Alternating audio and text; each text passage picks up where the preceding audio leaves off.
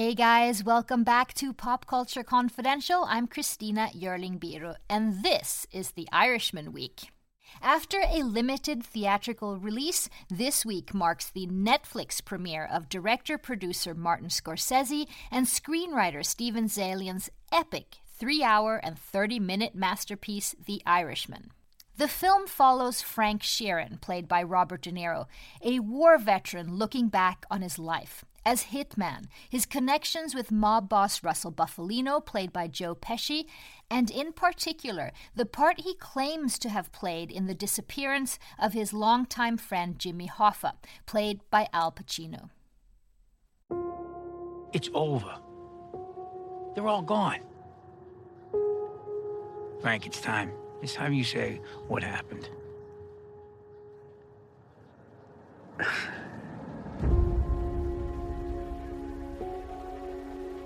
Frank, I want you to meet my cousin, Russell Bufalino. Better watch. There's a lot of tough guys around here. Did he tell you? You're not afraid of tough guys, are you? I didn't think so. I was one of 1,000 working stiffs until I wasn't no more. You got a good friend here. You don't know how good a friend you got. Russell, he took a shine to me right away. After a while, he started giving me little things to do. I know you read a lot of things about me. I just want to say I'm sorry. I know I wasn't a good dad. I know that. I was just trying to protect all of you. From what? You didn't see what I see, what I've been through. A friend of ours is having a little trouble. A friend at the top. Hiya, Frank. This is Jimmy Hoffa. Glad to meet you. Big business and the government is on the attack. You want to be a part of this fight? A part of this history? Whatever you need me to do, I'm available.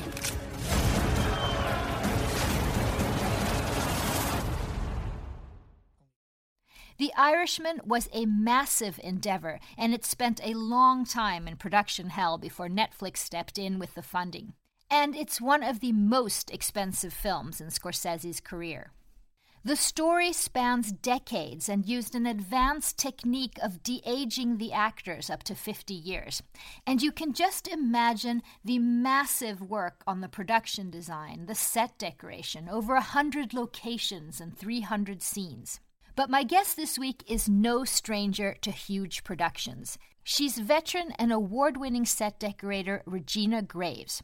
Her credits include 10 movies with Woody Allen, like Blue Jasmine and Café Society, the films I Am Legend and The Amazing Spider-Man, and TV shows like The Nick, Gotham, and Vinyl. In our interview, she shared with us some of the most fascinating aspects of her work. How her team works closely with production designer Bob Shaw, with whom Regina has worked on multiple productions. The amount of detail that goes into finding or building replicas of, say, Jimmy Hoffa's real office, Russell Bufalino or Frank Sheeran's houses. How Scorsese's own family and mother influenced the set decoration. And the thought process behind designing for the Italian-American mafia genre. And we even get a little taste of the much-awaited upcoming movie The Many Saints of Newark, which is the prequel movie to The Sopranos TV series, which Regina Graves just finished working on. I started by asking Regina how many sets they actually worked on in the massive endeavor that is Scorsese's The Irishman. Well, I ended up talking to Bob Shaw, our production designer, recently, and I totally forgot, because when you're doing this movie, it just, it was like a whirlwind. But we actually had 295 sets. Oh my God. 28 of those being sets that we built. So in reality, we actually dressed probably 294 because I think one of the sets, required no dressing whatsoever from us. And that was probably like a driving shot or something that was, in the woods. Okay, so that was already there. Yeah, that was already there. We shot as is. We're going to get into some specifics, but generally, what was the research like for this movie? It was 50 years concentrating mostly through the 50s through the 70s were like our prime sets. And Bob had been talking with Marty about this project for years. So he had a lot of research already from talking to Marty and already in his head about the film. I think like he had, a lot of it planned out and the vision of it. But we also had a great researcher, Nara DeMuro, who created timelines and boards for like almost all of the sets. We had photos from different time periods posted like everywhere in the art department. And Nara also filled like our Dropbox with research. So it was like a library. Anytime we need a reference or whatever, we just like look back on that. And we also did our own research in the set deck department through history books and, Sears catalogs and magazines and different things like that. And I don't know if many of the listeners know that you don't only dress I think you think that you dress sets like interiors and houses and things, but you also really do streets and there's a really incredible gas station where Robert De Niro's character Frank and Joe Pesci's character Russell Buffalino meet for the first time. Did you actually build that? Well, we did in a way. So that location was like a defunct rest stop on the Sawmill Parkway on the New York side. And the location team found it, and Bob just thought it was perfect when he saw it because it had two outbuildings, a larger one and a smaller one on the site with a center parking lot that the art department basically transformed. We transformed one building into a Stuckey's convenience store. And that was like a convenience store chain that was popular in the 50s, like down Maryland and Pennsylvania area. And we transformed the other little building into kind of like a repair shop, gas station repair store. And the art department built, the island where we put the pumps on, and we basically dressed everything else in. So it was a pretty big dress. Yeah. How big is your team? So the team in set deck is fairly small as far as assistants. I had 3 set deck assistants. And then I had a lead man who's a great lead man, Jerry DeTita, and then a set dressing crew that sometimes, we had 60 to 80 people, a day of set dressers. Well, that's because not we were a just small all over team. the place. No. Now you're working in a particular genre here that you've done before, and of course with the mafia genre. What are some of the particular things in set design for this genre? Okay, so I don't really want to stereotype anyone or anything, but here, especially like on the East Coast, there are a lot of Italian American families, and of that period, there was a certain look that they really like, which we kind of call Italian provincial. And how I can describe that is like, velvet and satin upholstered pieces, gold statues and statuettes, pairs of like, figural lamps with silk lampshades, marble top coffee and end tables, lots of gold, greens, reds, oranges. Yeah, like a certain type of like dining room furniture, painting and art that like depicts Italian street scenes or landscapes, saints, religious things. Things that kind of remind them of their homeland, I think. I think a lot of Italian Americans are very proud of where they come from. And I know this period very well, growing up in an Italian American household myself and having my grandmother live downstairs from me. I mean, she lived in an environment like that. Right. It's really funny because I have an aunt that still has like her very large landscape velvet painting of Venice, like the Venice scene that you light up and right. Like everything lights up. So they're very proud of that. So do you just go to your aunt's house and pick some stuff out? Yes, definitely. I definitely use it for research, that's for sure. Yeah, because describe, for example, Buffalino's house, which is very specific. So like Buffalino's house, I mean, we really changed a lot of things in there. We kind of wanted to keep Buffalino. He has that Italian provincial look, but it's also kind of sophisticated in a way. We added a lot of paintings in there and changed all of the furniture in there. So it has that really Italian provincial look with like the Italian landscapes but I want to say like in a more modest way. Mm-hmm. There are things you probably didn't see in Buffalino's, but Bob thought it would be funny if we had a painting of Carrie Buffalino, like a wedding painting, like her and her, as a bride. Oh, right. So he had the scenic department paint an actual painting of Catherine Narducci, the actress who plays Carrie. And it was hanging on the wall in there. And like I said, I don't really think you actually got to see it, but it was pretty fabulous. And it really it set the tone for the rest of the house. Oh, God, now we all want to see that. Now you have to put it up for charity or something. Definitely. I don't even know what happened to that. I'm not sure if she got it or I don't even know what happened to it, thinking about it, Yeah, I hope she did. That's I hope talk so. about a memory. Mm-hmm. The one thing about Marty Scorsese himself is that we know that when he started making movies, it was basically with his friends. His mom was always in the pictures. What is his take on all this? And was he an inspiration himself? Well, he definitely is an inspiration himself. And so, we watched that documentary of his family back in Little Italy. And the thing with Marty, he basically told Bob that he didn't want this film to really look like anything, meaning that he just wanted it to be, he wanted people to watch it and kind of resonate with it and everything just be natural and normal and nothing really like sticking out. He wanted everything to be real. Mm-hmm. So the thing with watching the documentary, a lot of the things we took away from that was we were thinking like, do these characters have plastic on the furniture, which a lot of Italians did back then?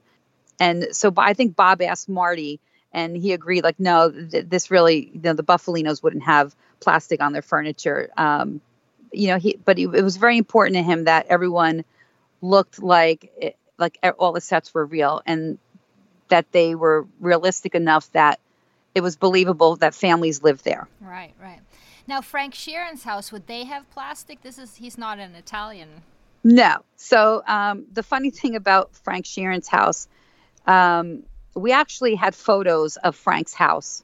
The real house. Like Frank's real home, like his house, like where he shared his house that he shared with Mary, his first wife. And we had some photos of Frank's house later of that he lived with when he married Irene and lived with her. So we a lot of the photos, unfortunately, were in black and white, especially the earlier photos. But, we kind of played off of those photos in creating Frank's kitchen where there's a scene of them eating. And but Frank's house was basically, we kept it very traditional and we changed it up through the years. I mean, his home, it was more typical to like most Americans. It was very lived in. And we kind of made it to seem like his wife could have bought everything out of a Sears catalog. Right. So it was something that was more relatable. And I think, and like I said, traditional kind of fits it. Mm-hmm, mm-hmm. What was the most complicated set? I imagine that there's this huge banquet scene. That must have been work for you. That was a lot of work. Yeah. So it was. I mean, we shot that at the Haramba ballroom in Harlem, and we were there probably. Oh my gosh, I think we were prepping that for probably a month before we shot it. And the Scenics came in and they repainted that whole room, and the carpenters put in a whole big stage that wasn't there, and platforms everywhere, and we built that whole curtain and the backdrop and all of that stuff, and it was basically a week of shooting in that space. I mean, there was a lot of different scenes going on, and one of the most important scenes. So many deals happen in those scenes. Oh my gosh, movie there. so many camera moves and different angles, and they were shooting up from the balcony, looking down, and them looking from the stage, looking out to the audience, then people dancing, then the band's on set. So it was really like a week's worth of filming up there. And so that was a really hard set to do. Mm-hmm. Other than that, I think like Umberto's, we had to create Umberto's twice, once for the exterior set, which we built on a really busy location down in Soho. And then again, we built it on a stage. And what was hard about Umberto's is that we really didn't have a lot of research of what the inside of Umberto's looked like. We had a lot of research of what the exterior looked like, especially from the night that Joe Gallo was shot. I mean, it was all over the newspapers. Right. So you actually had like photos from the crime or from Oh, yeah. from when he was okay.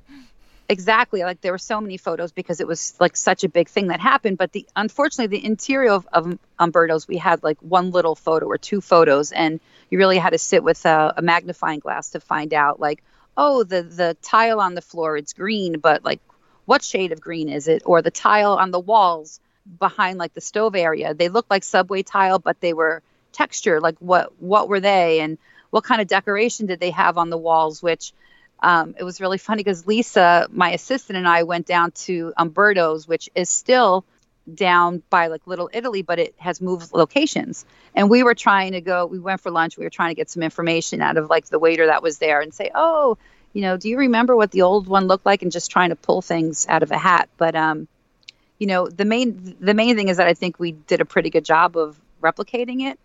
And one of the things that we found, good research on, and I think probably like the only thing, was a piece of wall dressing that they had at Umberto's that was like a model of a ship on a little wall shelf with like cork buoys all the way around it that were in like a circle.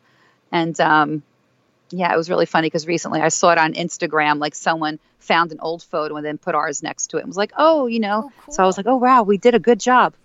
That's amazingly precise that you're sitting there with magnifying glasses to find the colors. Oh yeah, it was crazy. Now Al Pacino, he plays Jimmy Hoffa, who's very much a mythological historical figure at this point. Tell me about designing around him and his sets.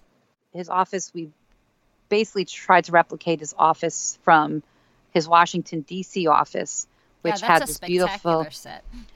Oh, yeah, it was a great set. And I really wish, I think you did see a lot of it, but you didn't really get to see the back, like, sitting room area of that office. But anyway, his office was pretty magnificent, as it had this beautiful big picture window overlooking the Capitol building.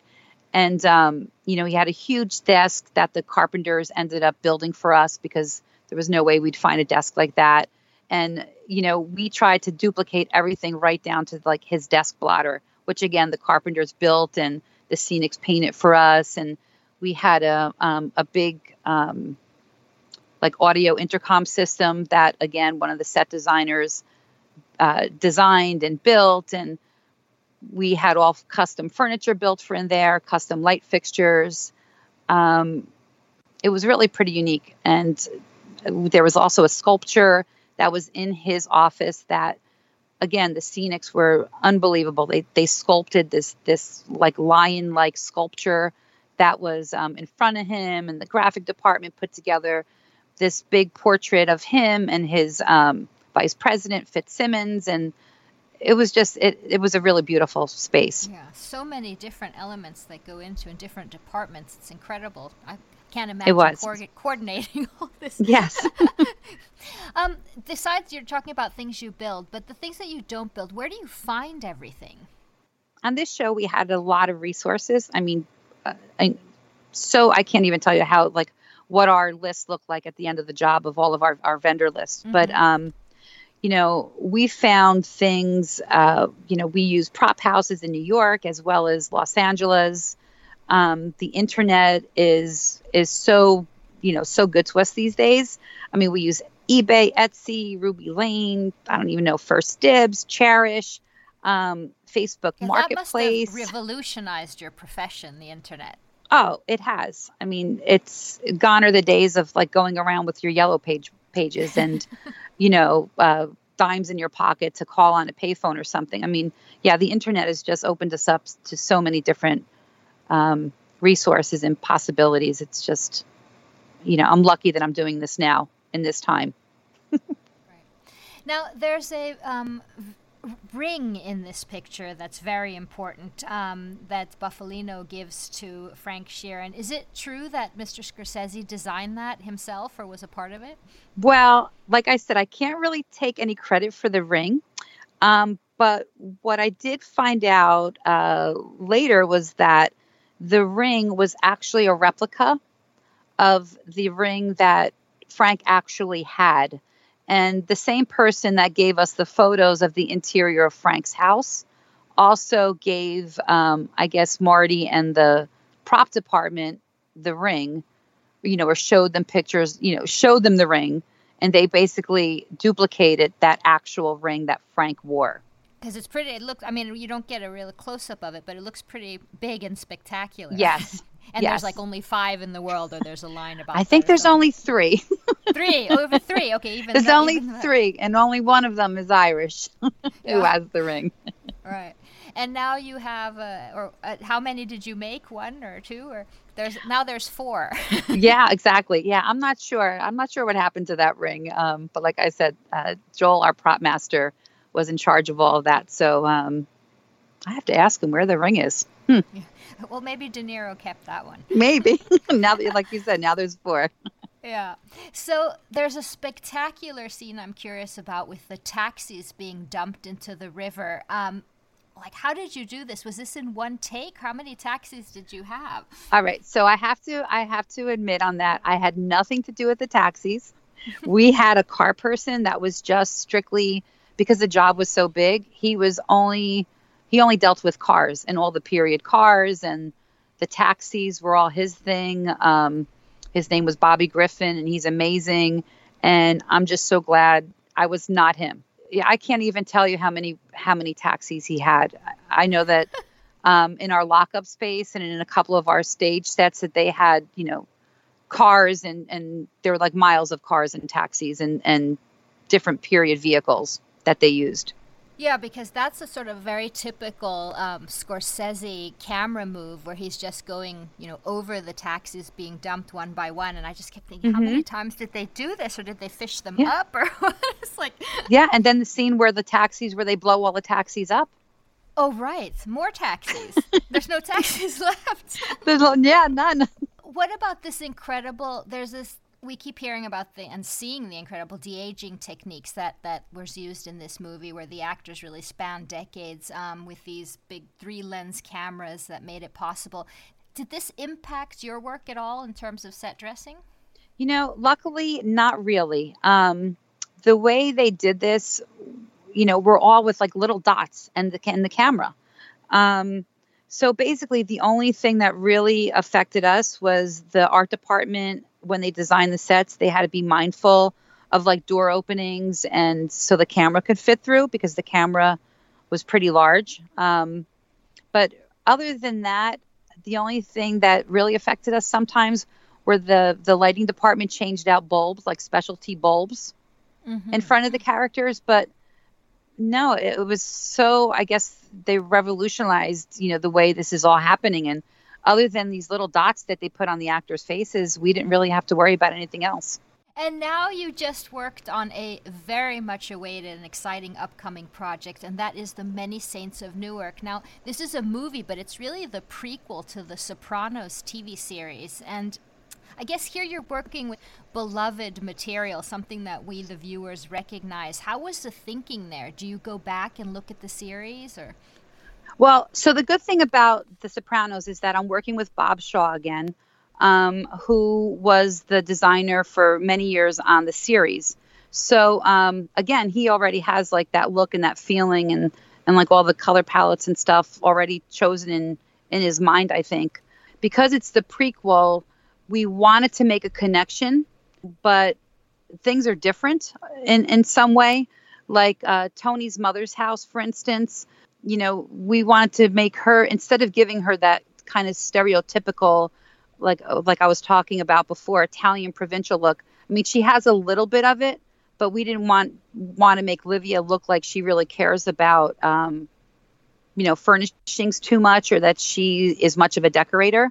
And I don't mean that by saying like her house doesn't look well put together, but it just doesn't look that put together. It's kind of, we made her house kind of, feel like she basically did what everyone else in the neighborhood did, or what her family members did. But in the Soprano movie, I mean, one of the things that we wanted to make sure looked like it did in the series was the pork store, because the pork store goes all the way back to the prequel.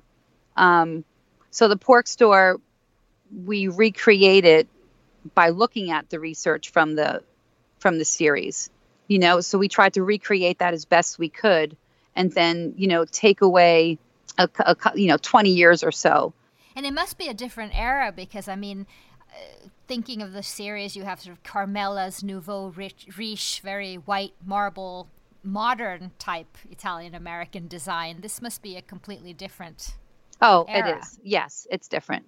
Takes you back. It's 60s, early 70s. So yeah, it takes you way back. You meet like Tony's dad in this, and I really can't say much about it, but you kind of get some of the backstory to certain things. Well, you must have a couple of warehouses full of 60s, 70s mafia things after these two projects. Oh my gosh. I just hope I don't get, put into that whole category, but it's been a lot of fun. I mean, seriously, a lot of fun, but I have to admit, I don't think I can look at any more Italian provincial furniture, for at least like the next year or so. So we won't find that at your house. No, maybe my mom's, but not mine. Okay. So finally, what are you working on now? So I'm working with the same team again. I'm working with Bob Shaw and Laura Ballinger, his art director, again, on a TV show called The Gilded Age, which is the prequel to Downton Abbey. And we don't start shooting until March. And it's set in like 1880s New York City, about like the life of high society New York. It's going to be pretty exciting. Well, it's a big change from the past movies I've been on. Yeah, I can imagine. Well, I imagine you can't say much about that now, but maybe I can get back to you and talk about that when we get closer. Oh, definitely. I'd love that. Thank you so much, Regina. This was really interesting, and good luck with that. Thank you so much. Thanks for having me.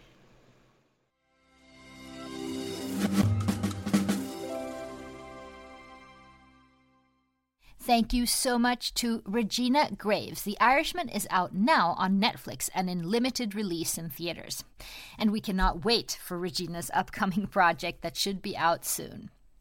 Thank you so much for listening. Please subscribe to Pop Culture Confidential wherever you get your podcasts. And I love getting your feedback. Send that to me through Twitter @ChristinaBirro or through Instagram. And if you have a moment, please rate and review the show. This episode was edited by Julia Scott, and I'm Christina Yerling-Biro.